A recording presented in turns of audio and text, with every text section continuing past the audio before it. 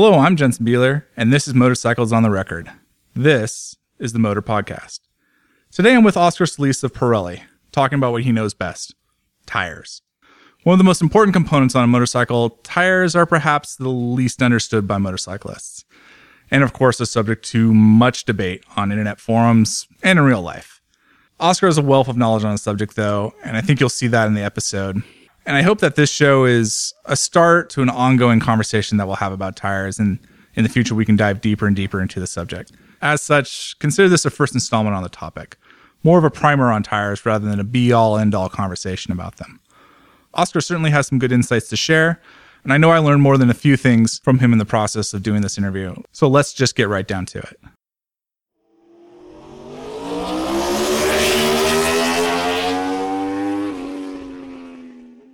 All right, Oscar, for our listeners who don't know who you are, why don't you introduce yourself and tell us what you do? Sure. Yeah, my name is Oscar Solis. I'm the road race manager for Pirelli for North America. So tires are, we're talking right before we started recording, I feel like tires are one of the most important things on a motorcycle that no one knows anything about.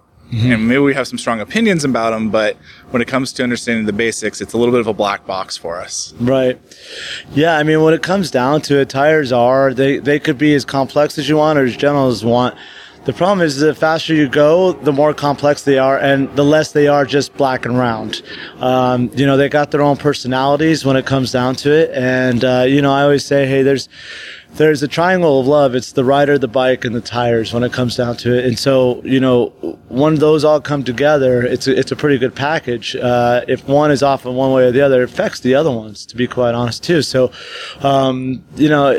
it's not always just black around, but it seems like it when you start off, for sure. Sure.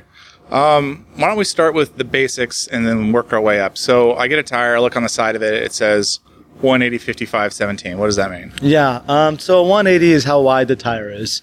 So it's the width. When you're looking from the back of the bike and you're looking on the tire, that's the width. So it's 180 millimeters wide. 55 is an aspect ratio.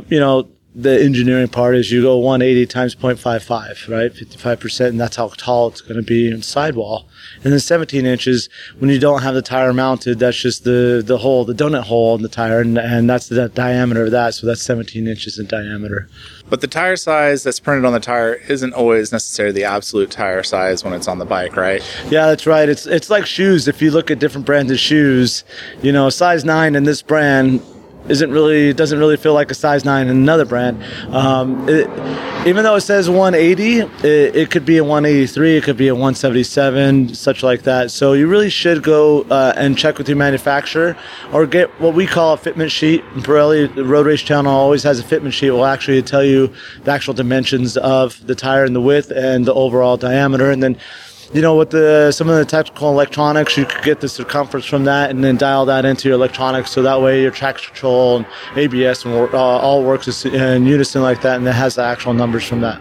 I want to get to that traction control thing in a second because I think that's an interesting conversation. Sure.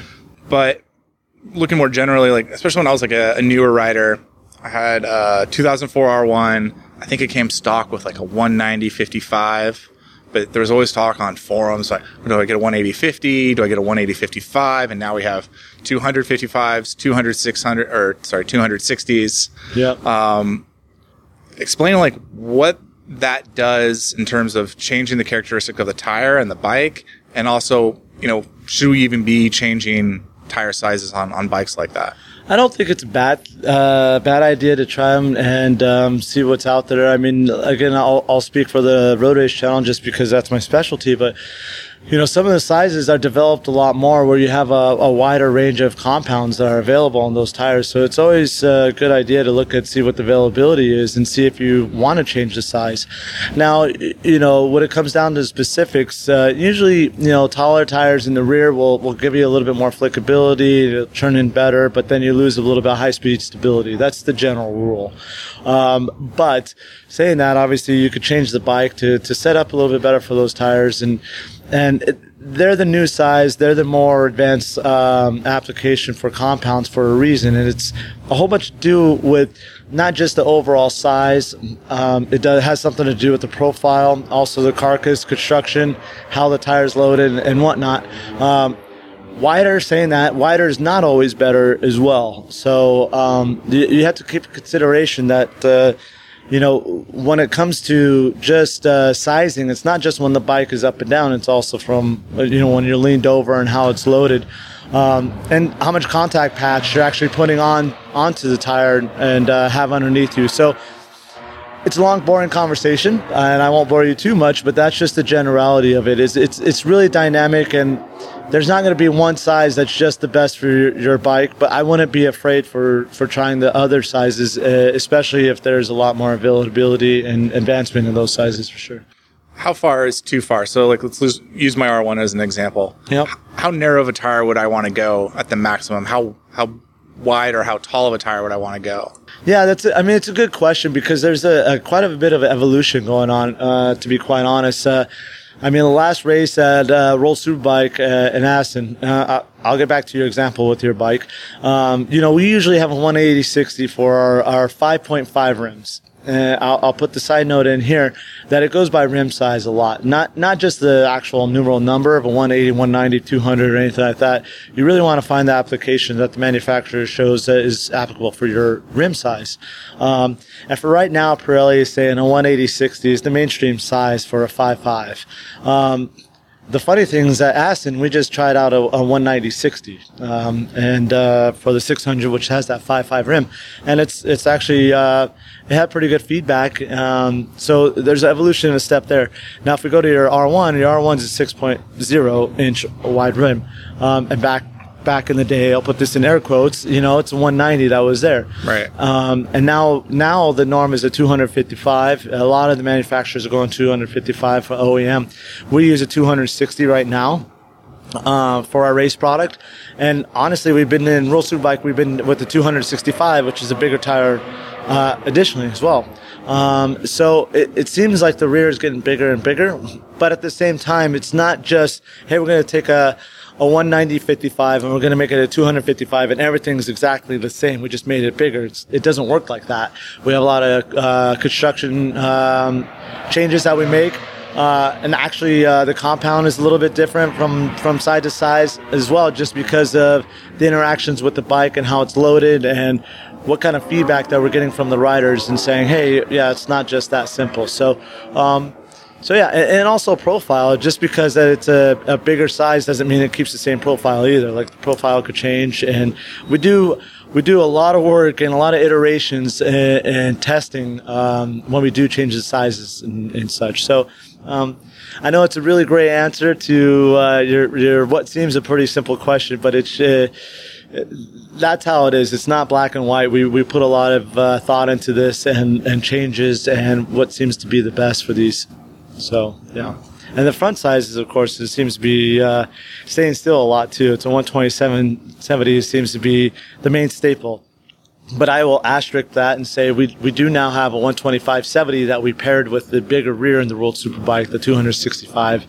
And that seems to be matching up very well. Yeah, I heard about that. That's actually something I wanted to ask you about, because I know we've seen a lot of growth, literally, in the rear tire size. Absolutely. But I have heard kind of rumblings about maybe the front tire size is getting changed around a little bit, especially from Pirelli. Yes. Yeah. Why is that? What is the advantage?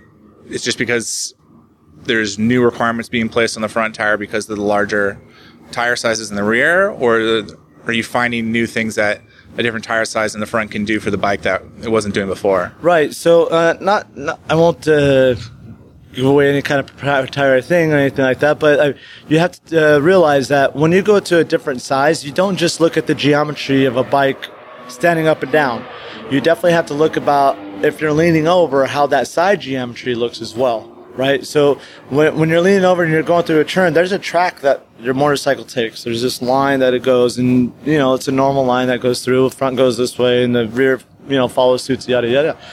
But what happens if you have a different size, either a smaller rear or a way bigger rear, and you lean it over? Is that geometry is different? So there's a different track.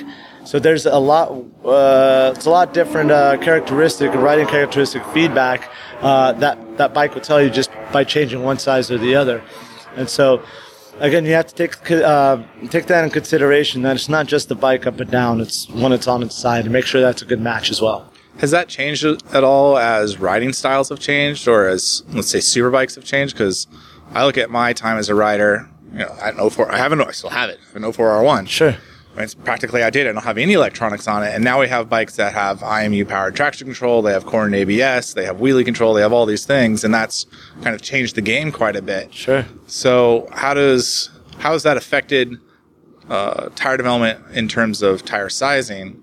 And how's that kind of changed as riding styles have adapted to these new, either, let's say, engine characteristics, chassis characteristics, and electronic characteristics? Yeah, I mean, and one of the biggest things that actually changed is a lot of people are getting bigger leaning angles than they have in the past as well, due to a lot of the aids and, a lot of advancements. So that's one of the things that we have to consider when we design the tire and everything like that, is just how much more lean angle there is and the amount of loading that's going on with the tire. And it does affect the sizing overall and the traction control and everything like that too. So it does. I mean, it's one of those things where you definitely have to take consideration and understand these thoroughly and know your bike in and out.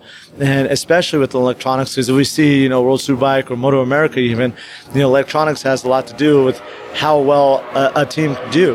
And so it's really important to pay attention to that. Know if you go from one size to a different size, that you're either teaching or your electronics is learning the difference for sure. One of the things that was really interesting to me when you guys brought out the bigger tire in Superbike last year, talking to those riders, a lot, especially with all of the taller riders, were having a lot of issues.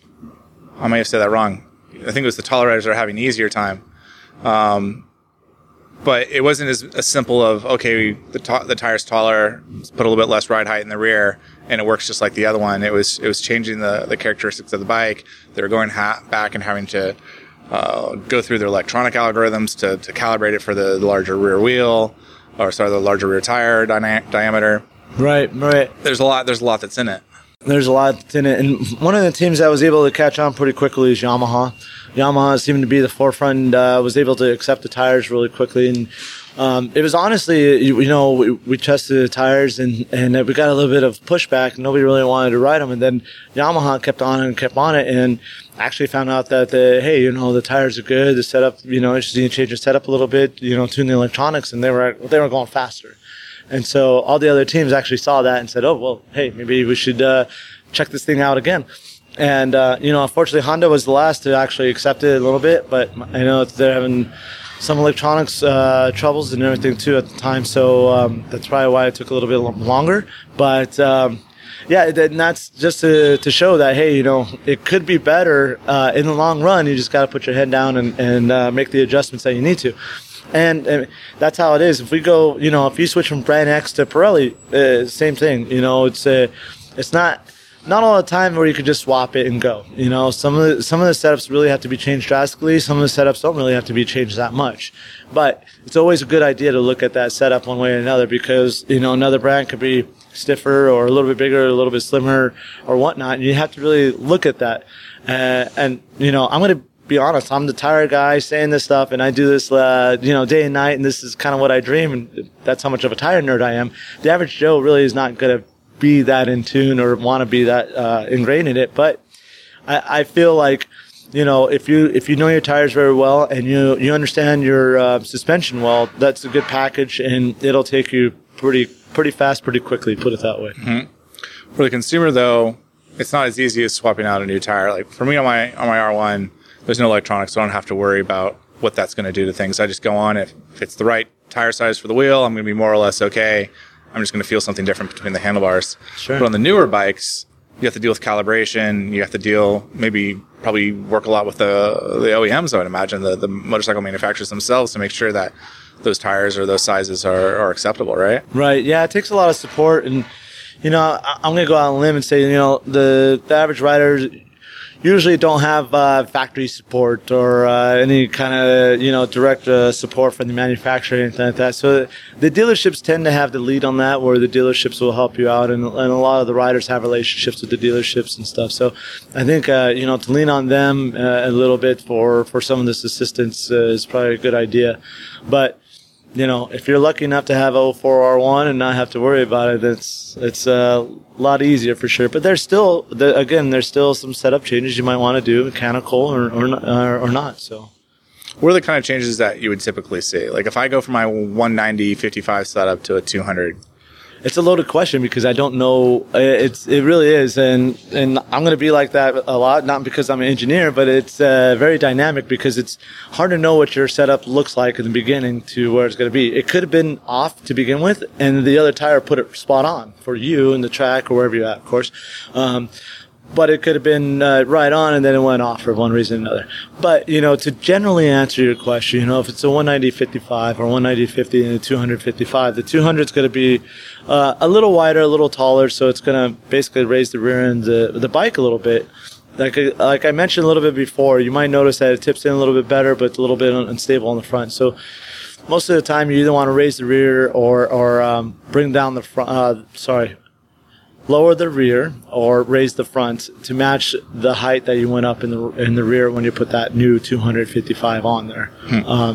So it helps, but it changes the characteristics overall because now your bike is either a little bit higher, a little bit lower, and all that fun stuff too. So it's always a fun game. That's how racing is. That's how it goes down to. It's just always a balance. It's a trade-off, and you just got to find the spot that you like to be in. And the funny thing is that once you find that spot, write it down for that track because it's probably going to be different at a different track anyway. So it's just totally dynamic, and that's the one of the things I like about racing is you always got to have your mind open, your ears open, eyes open, and just be willing to change things and try them out and see what works the best. I mean, I really want to be complacent when it comes down to it.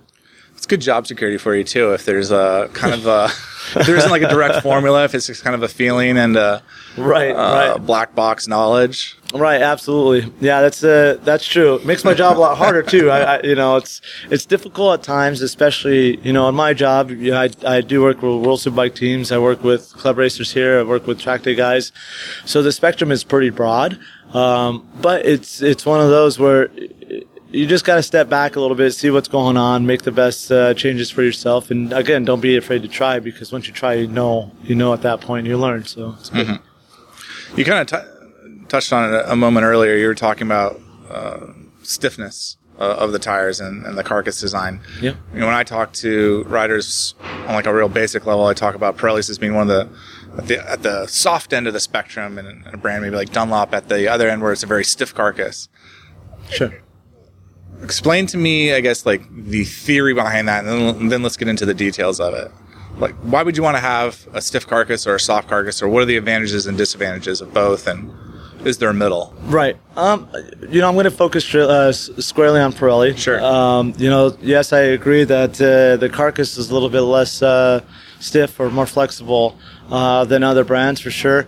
And for me, I think that's a really good positive, and for a couple of reasons. One is it makes the tire a lot more forgiving because with the flexibility you get the contact patch, and you get your contact patch, which allows you to load up the tire a little bit more. You don't it's less susceptible to overloading, put it that way.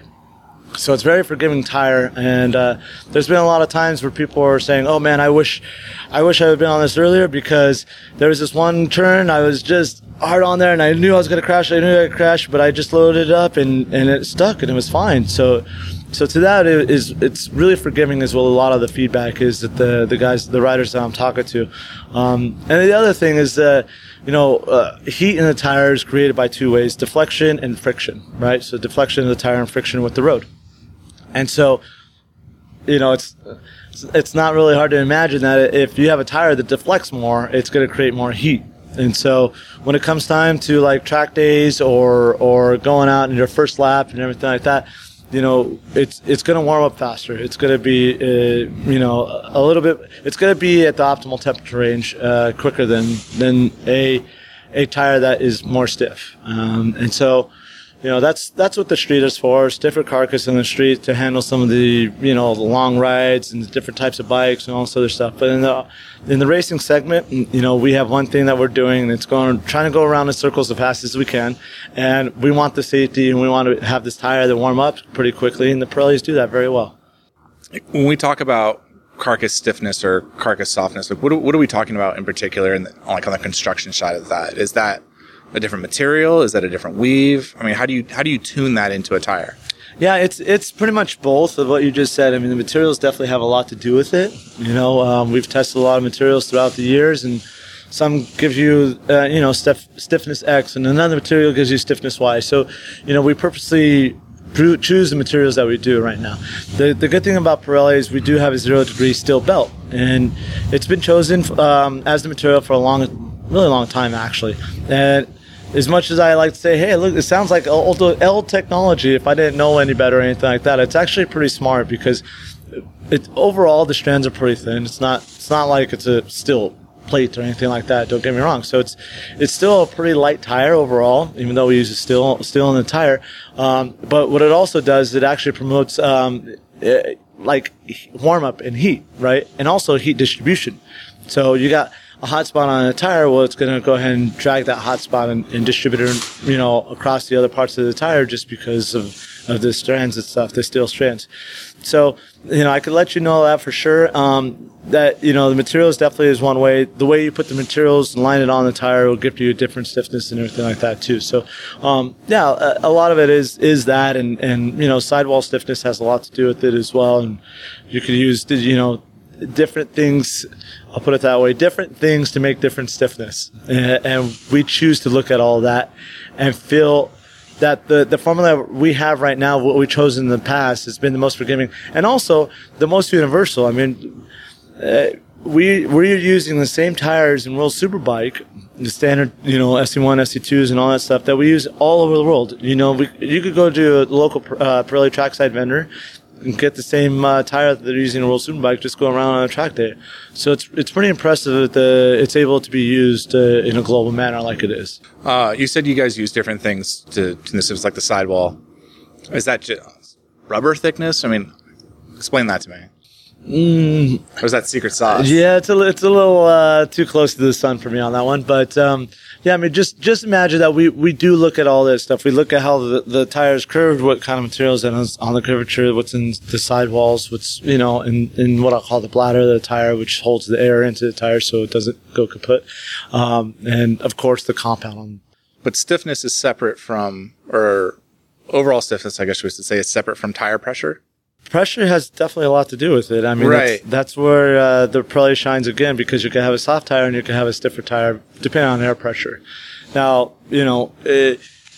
of course, there's the balance again. Too much pressure, you can lose contact patch. You're probably not going to feel too comfortable or anything like that either. So, that's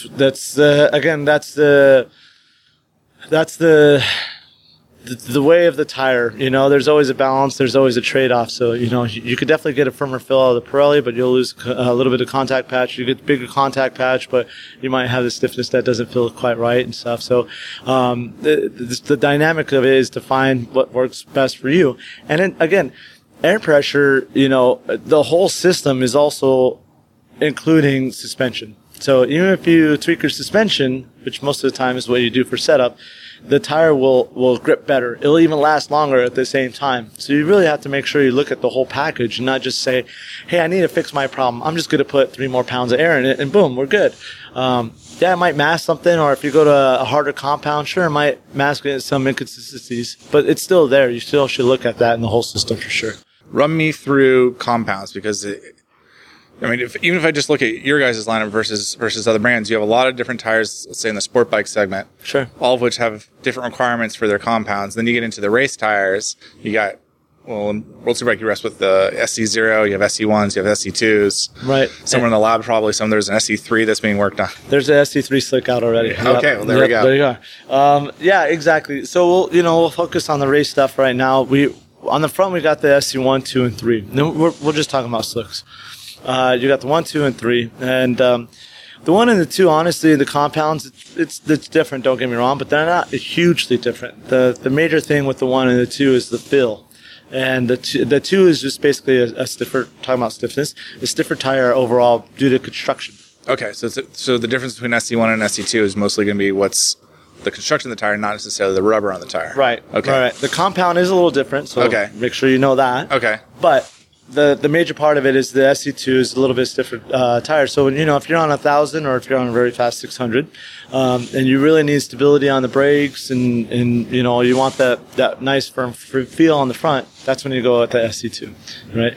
The SC1 is good it's a little bit forgiving, it's a little bit more flexible, like we were talking about, and it's good for the 600s who really don't have a lot of force mashing on those forks in the front, and they don't really need that kickback with that firmer feel, right? The SC3, I mean, you kind of take both of them. It's one of those things where it kind of feels like a SC2 with a little bit of the SC1 rubber on it, but it's more of a more durable tire overall. Saying that, we have used it in a World Superbike. It actually holds a track record out in California on the front and everything, so it's actually a pretty proper tire as well. So it's good to have that gambit and be able to have every application filled on the front. On the rear, again, we have the 0, 1, 2, and then the 3 as well. And the 0 always got the stigmata of, hey, this is a qualifying tire and really soft thing, and it's only going to last 3 laps. Yeah, it might have been the case before my days, but now it's a proper race tire. It's the one that's actually setting the most lap records across America right now and everything. So it's a good, fast tire. It's made for more of the smooth asphalts or really hot temperatures, so it's made for that temperature range that's high. The SC1 is our main stable. It's one that uses that you're going to use for most of the applications. Kind of cold, kind of warm, maybe a little abrasive. It's the main stable. I say that anybody that goes on Pirelli, start with that. If you could, if you're going from another brand and your bike works, acts, looks fine, tire looks fine with the SC1, that it's good. It's good in tune in my eyes. The SC2 is more for the colder temperatures. It's a more durable tire. Mornings when the track is cold and stuff, it's a good pick to go with the SC2. It takes a little bit more punishment. It's not going to give you the outright grip as the 1 or the 0 as well, but that's the trade-off. And the 3 again is a very broad operating range. It handles a lot of cold. It's kind of hot. Like if it gets a little hot, it's one of those that the compound doesn't really like it when it's too hot. That's SC0 territory. But it's going to be the more durable compound out of all of them for sure. Taking those compounds and looking at the street side, I mean, do you use any of those compounds in a street application besides like a DOT race tire maybe, or is even that something different? The tire that came out last year, the Diablo Rosso Corsa 2 that came out, it's actually got 3 compounds, one in the middle, one towards the shoulders, not towards the end. But the compound that's totally towards the end, sidewall shoulders, I should say, is a SC3 compound, slick compound that's there, right? And so yeah, a lot of these technologies coming from World Superbike that we're using at the level definitely does trickle down, and that's a prime example of that. It's funny you bring up the Diablo Rosso Corsa 2. It's a mouthful. It's a mouthful. Yeah, Pirelli really, we Italians, a lot of words, I guess. But when I was at that press launch, and I remember them talking a lot about the use of silica for wet traction and things like that. Not something we talk too much about on the racing side, maybe except for like the rain tires. I don't even know if the racing rains have silica in them or not, but it definitely has a different amount of chemicals in there. We'll put it that way. So it's not the same as the slicks or anything like DOTs. But it's interesting for me on how the street tires, obviously having different requirements because the riders are using them in different conditions. So much more varying conditions, especially how the compound makes considerations for that. But I'm wondering, well, one, I want to know if you can explain to me how silica works and how that's, how you make a tire work better in the rain, and two, if there's other compound considerations you have to make for whether it's a DOT race tire, if it's a sport bike tire, or if it's just a general road tire. Sure. No, I understand. Yeah, I mean, there's a ton of chemicals out there. I mean, silica is just one of them. In the mixture, like if you open your mom's cabinet with all the spices and stuff like that, there's just that many chemicals that you could put in tires as well, right? So it's really hard to peg down saying, hey, it needs to be more X or more just Y, and that's it. So it's it's a really cool blend. Like there's just countless ways that you can make a tire just depending on compound chemicals for sure. So and that goes into play in with the different compounds that we have, just even the race spectrum for sure. So and then when you get to the street, then it's a whole different ballpark because street has a lot of applications that you have to attend to. If you're on 2-up, which is a lot more load on the tire, or the conditions, or what it's almost like how much it could withstand punctures and stuff like that. So depending on what your application is, of course, is whatever spice you're going to bring out from your mom's pantry, if I can. But the silica does a really good job. The silica does it's a pretty impressive chemical just because of the application, and one that the colder it is and the more wet it is, it provided a little bit more grip at that point, and it was really impressive at the time. So it's not like you could just say, hey, it's a silica compound. Like it's a blend of X amount of silica depending on the application. Again, whatever you want that tire to do, then it's a different blend of that stuff. So it's a really general description of it, and sorry I can't get a little bit more involved. But it's been a really impressive compound and chemicals, I should say. That's really kind of changed the game for tires overall when it comes to all-weather riding. Can you explain to me like the mechanism on how like silica, for example, works when it's raining out? How does that improve my grip, or how does that improve my traction on the motorcycle at a chemical level? It's just it's one of those things. Like it's if you want to say like carbon black is probably the exact opposite, right? When it's cold, it doesn't really act very well, but it's got a lot more grip than silica, when it's dry.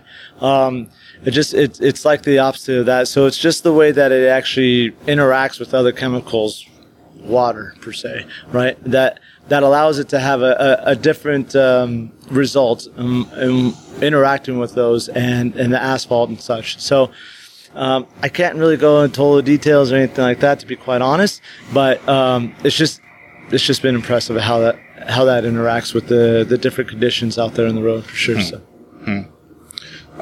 You brought up abrasiveness earlier, and that's one of the things I hear a lot when I go to races, whether it's World Superbike or MotoGP or Moto America. They'll talk about the abrasiveness of the track and how that affects tire choice. How do you rate that? And then 2, how do you go back to your tire selection and be like, okay, this has got a mu coefficient of 0.3 or whatever it is. And that means we're going to use this tire instead of that tire. Yeah, it's dynamic because, it's black and white in the sense that some tracks are definitely more smooth than other tracks. Black and white example is, say, Barber. Barber is a really smooth track, whereas Jennings is a really abrasive track, and that's just the way it is. That's how those tracks are. However, you got to take temperature in consideration. So a track that might be medium abrasive, when it's cold, it actually becomes a lot more abrasive track. And so you have to. That's why we go to like the SE2s or even SE3s, because those tires are the ones to operate in the cold temperatures, and also the abrasiveness at the track as well. So those two things combine to give you the choice of whatever X compound.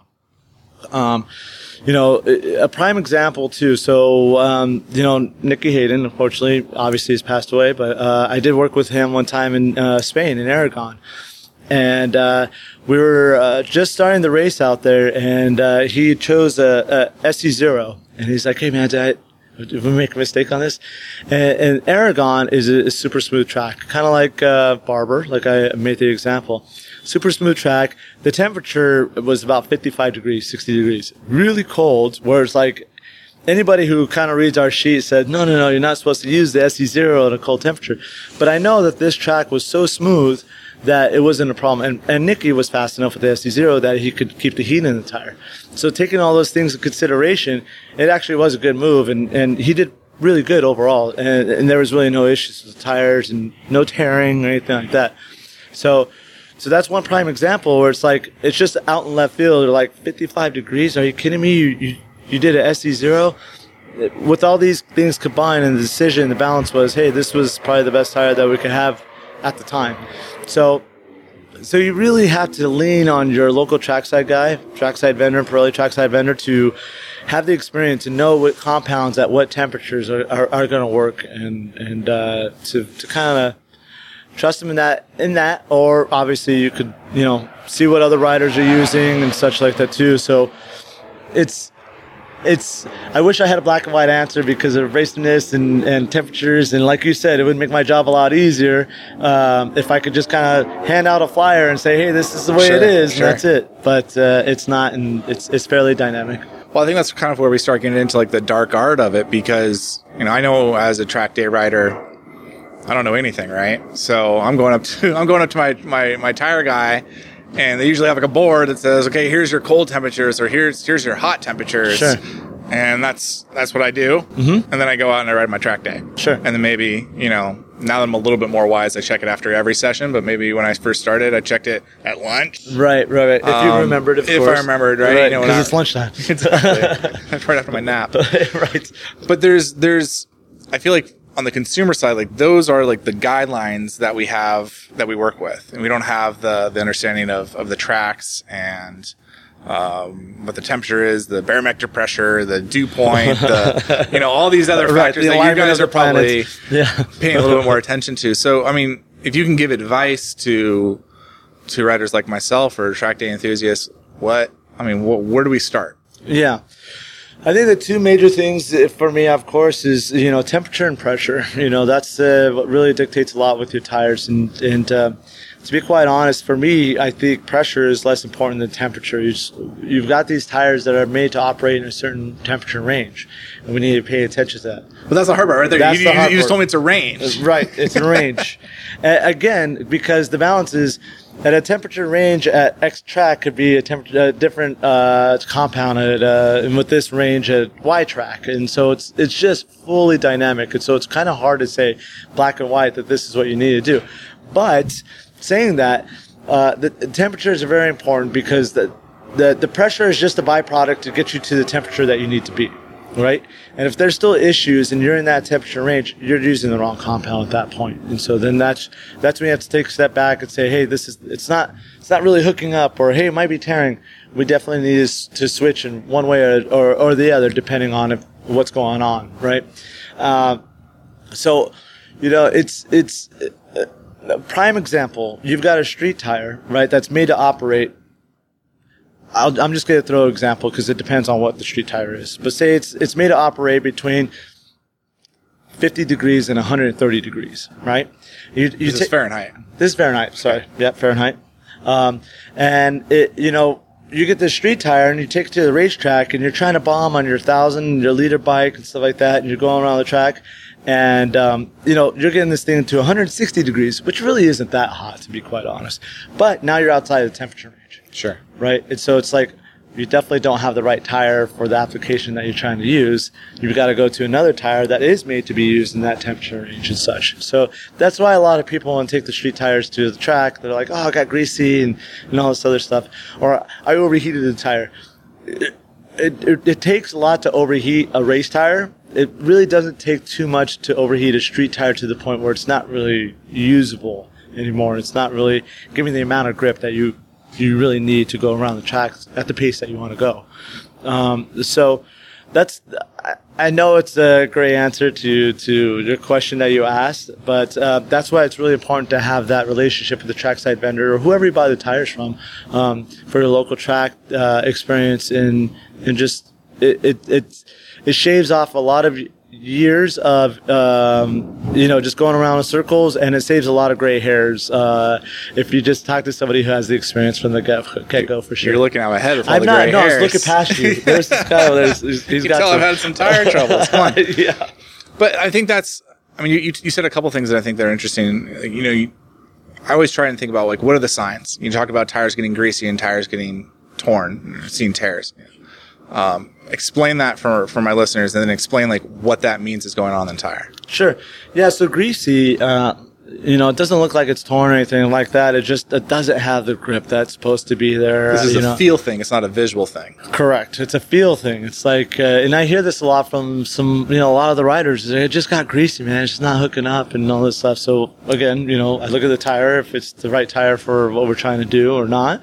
And if it's not, sometimes it's just like, look, again, deflection, what's your pressure? Is okay. Yeah, you're probably creating a little too much heat. Let's go up in pressure. As long as we don't lose the contact patch and lose the grip, let's go up in pressure, cool the tire down a little bit more while you're out there. The other problem with greasy feeling is asphalt. Asphalt gets a little more slick. It loses grip as it gets hot, right? And not a lot of people know that. And not all the track loses grip at the same rate as other tracks. So some tracks loses grip more quickly. More quickly at a certain temperature than other tracks. So, again, your trackside provider should know this, but that's the other part of the equation. The tire is only one part of this equation when it comes to a grip friction coefficient, right?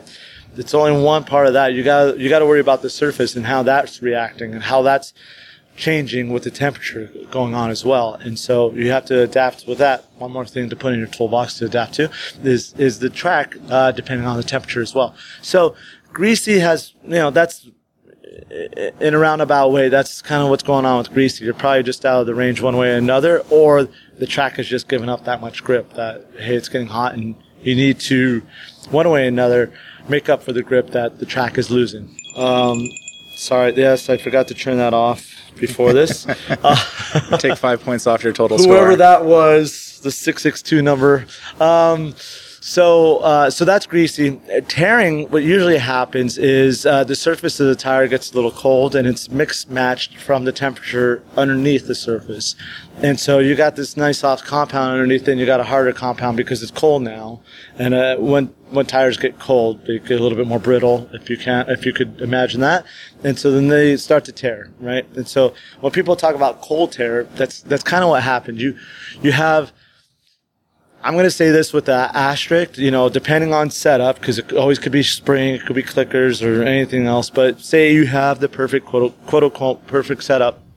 You just have the wrong compound for the conditions at that point. You need something a little bit more durable that's going to be usable at a lower temperature range, right? And so then you have to be cognizant and say, okay, well, I need to, in Pirelli's term, for the rear, go to SE1 or SE2 or maybe even a SE3 that handles the lower temperatures a lot better when you're trying to put that much force into the tire. What should I be looking at when I pull off after a track session? I mean, I always see when the riders come in from professional racing, 9 times out of 10 they go and they look at the rear tire. Yeah, they always do that. Even there's nothing wrong. I'm like, hey, how's the rear? Oh, nothing. It's cool. It's perfect. So I'm like, well, you looked at the thing there. It just seemed like there was something wrong. Yeah, but what can I read visually from looking at my tires when I come in from a session? Yeah, you want them to be smooth. I mean, plain and simple. You just want them to be smooth. And, I look on Facebook and I look on the internet and all this other stuff, and people say, oh yeah, you want it to be torn a little bit because that's when you're using it, and you want it to be, X, Y, Z. You really do just want it to be smooth. Right, a little. I know, out there, they're saying a little sandy beach look and everything like that. Sure, when you're looking at that from 8 feet away, 10 feet away, it still looks smooth. So that's what you really want overall. And any kind of tearing is most likely that there's something going on. To be quite honest, if you purposely do that and say, I knew it was going to tear up, but I want that at soft so that way I can have the fast lap. Fine, so be it. Tore up, as long as it's stuck, it's fine. But you really don't want to strive for kind of any kind of tearing or inconsistency. A lot of people too, they'll go out and ride on the track and they'll come in and there's whatever you call them, little tire boogers or gumballs on there and stuff like that. Most of the time, it's not your rubber. You can just kind of look at it and peel it off your tire, and it's really not your rubber. It's just when you're kind of cooling in, you run over some rubber, you just kind of pick it up, and that's it. But for the most part, you really want your tires to look smooth. So I look down my tire and I don't see it smooth. Is there anything that you could say oh, I see that your Oh, this is going to be a 5-hour conversation now. We got time. How many batteries we got going on? You know, I'm actually testing right now with the Aprilia. We've got the MotoGP team doing the Michelin stuff. We got another bike that we're doing some testing on another project. So it's kind of cool that we're talking here while this stuff is going on. Max Biaggi, I just kind of saw him walk by and stuff. So it's cool. But so yeah, if I have to leave here and there, I got stuff going on. Sorry, but that honestly, I say a 5-hour conversation just because it's that loaded of a question. It's really hard to say with this pattern you got X, this pattern you got Y. It could be a lot of things. I mean, it could be rebound, it could be compression, it could be too soft of a spring, it could be air pressure, it could be a compound choice. It's definitely a lot of stuff, and it's really hard to really explain that. Not only that, but in my experience and the way I've really been working with a lot of riders, some riders are front tire riders, some tires are rear tire riders, some guys are both, which is not very common at all, honestly, when they favor both at the same time. So it's a learning experience for me. Whenever I work with a new rider, I always, try to learn how they are, their personalities, talk to them, of course, first. And then second is like how they really like to ride. And depending on that, I might have the same bike, kind of same setup, but I might have two totally different air pressures for the two guys, depending on how they ride. Or, we could have different spring stiffness or just compounds in general too, because, hey, I like to kind of let it drift out a little bit. I like to steer with my rear. Okay, we'll do this at this pressure. No, I really like the tight line. I like to be in control all the time. I don't like to wiggle at all. Okay, cool. We're going to do this with this pressure.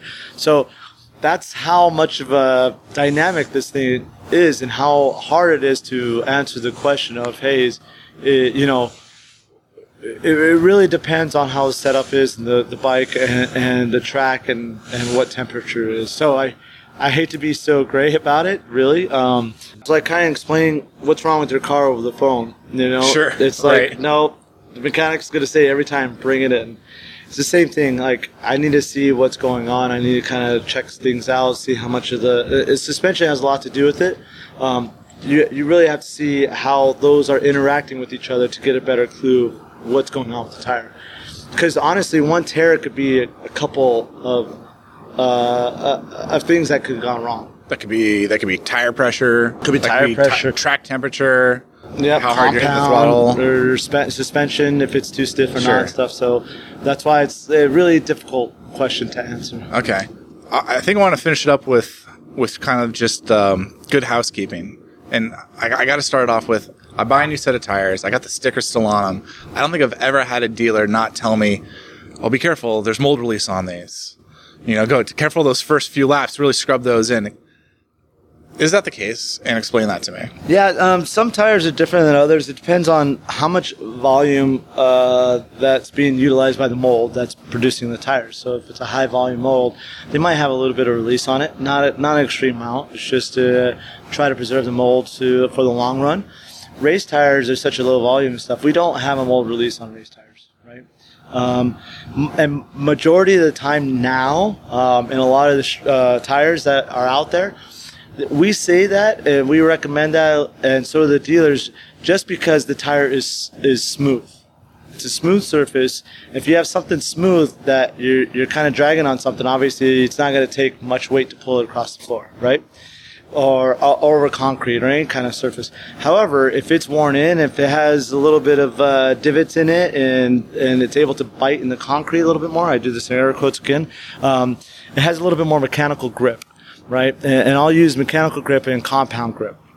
So when a tire is new, it's so smooth that it tends to want to slip and slide a little bit more because it's not broken in. It doesn't have the mechanical grip to actually adhere to the asphalt or whatever surface. The compound is still there. The chemistry is still there. The chemical grip is there, but as long as it's the right temperature range, that chemical grip is there depending on that operation range. But the mechanical grip of the one surface being smooth has a lower friction coefficient than if it had been broken in and had the mechanical grip a little higher because it's been, what a lot of people will say, scrubbed in. One of the things that kind of struck me, or at least the light bulb went off in my head, was when it was explained to me that tires don't grip on a 2D plane. It's a 3D. Right. It's like jagged teeth trying to match with each other. Yeah, it might be really small, it might be microscopic, but It's when you blow it up, you know that makes a difference for sure. Yeah, that's interesting for me. So I buy my tires. I'm conscious of the mechanical grip aspect, but Sure. I want to heat them up before I go out to the track. What's the process for that? Yeah, so it depends. I'm catching myself saying depends again because it's such an engineering answer. We can make a drinking game out of it afterwards. Yeah, absolutely. Let's do that tonight. But it depends again what the application is. So I'll make this a lot simpler, right? So if it's a race tire, and the operating range needs to be high, like I was saying, you have to have high temperatures to make this work. What you really want is you want them on the warmer at least for an hour. You want to make sure it's not just the surface that's warm, but it's the internal. So that way there's no big temperature difference from when you start your session to the end, because you have to worry about the rubber on the inside of the tire being the same heat as the surface of the tire, because that comes back to the tearing. It comes back to the tearing, right? Not only that, but if you go on the track and the internal part of the tire is not as warm as the surface. We got like a Zamboni just kind of driving along, getting some a little shopping cart. It's awesome. Good grief. Life at the track. So what happens is if you don't heat the tire fully, I will say, you go out and you do some laps, and by deflection, friction, you actually do end up heating up more.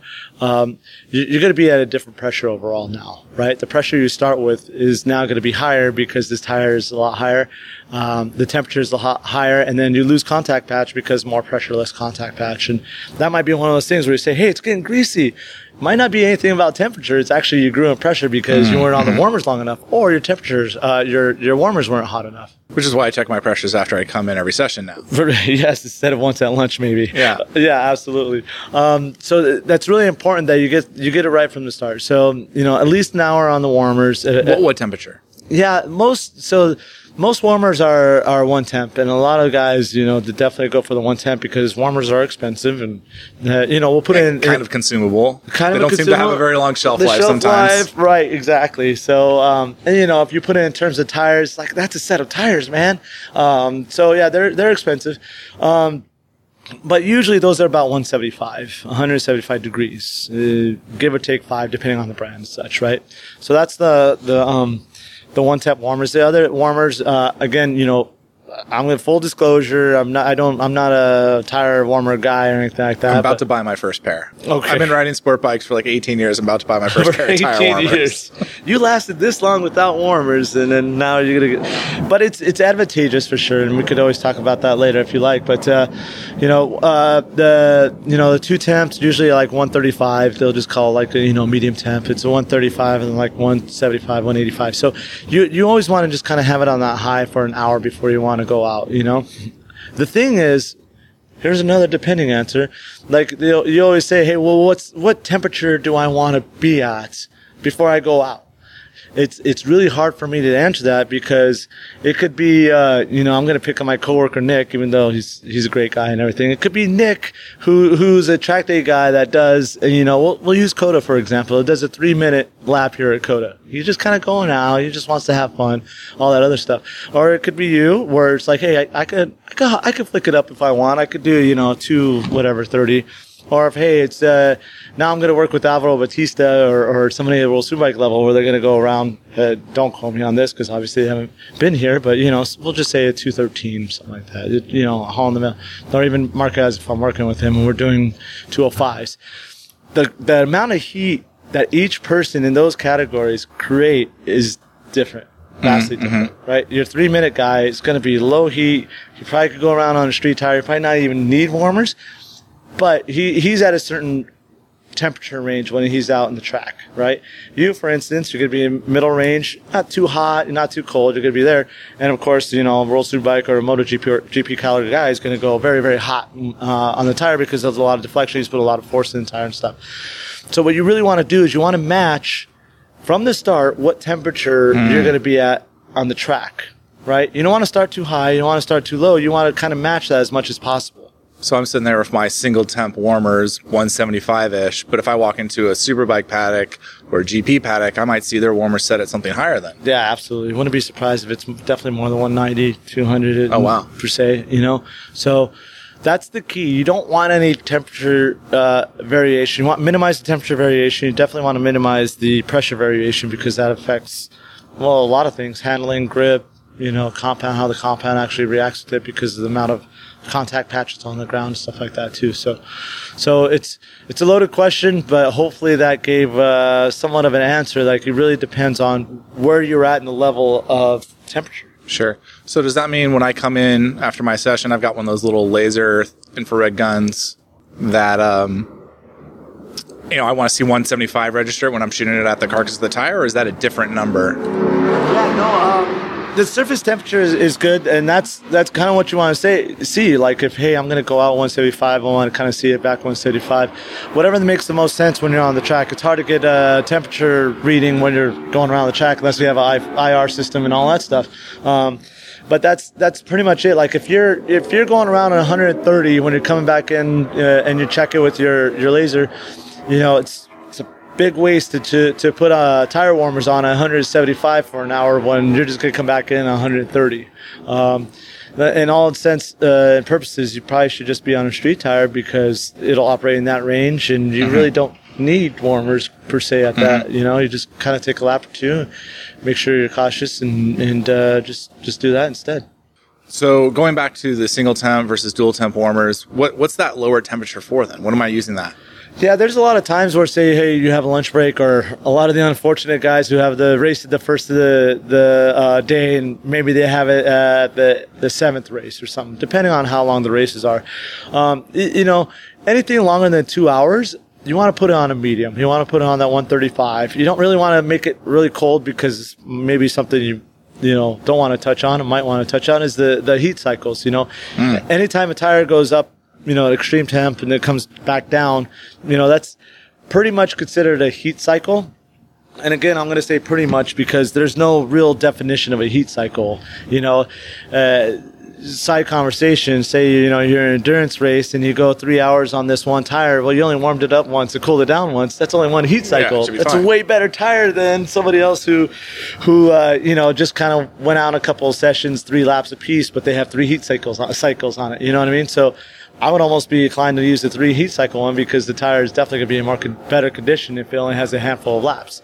So that's why I say it's not a definite answer. But that warm setting is so that way you don't go from hot to cold and then back to hot. Okay. That's definitely more detrimental That's definitely to the a cycle. Yes. Yeah, it's going to deteriorate the tire. It's going to degrade the tire a lot more than if you just kind of went hot. We'll just go to warm for a little bit, wait till we wick it back up right before a race, turn it back to hot or to whatever temperature range that is useful for you at your level, and then go have some fun.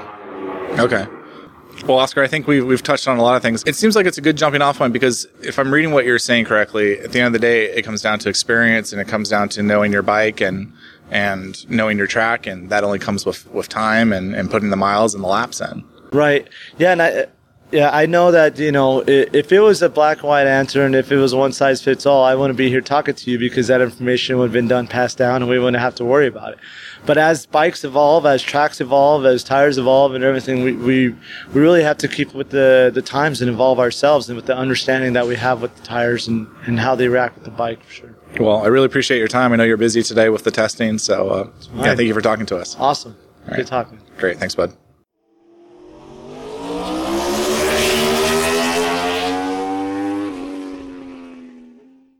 All right, that's all we have for this episode. I would like to thank Oscar and Pirelli for being part of the show, and I hope you've enjoyed this edition of the Motor Podcast. If you like the show, let us know. Leave a comment on social media. We use the handle ThisIsMotor on virtually every platform, or leave us a review on whatever podcasting service you use. We greatly appreciate the feedback. Until next time, I'm Jensen Beeler. This is Motorcycles on the Record. This is the Motor Podcast.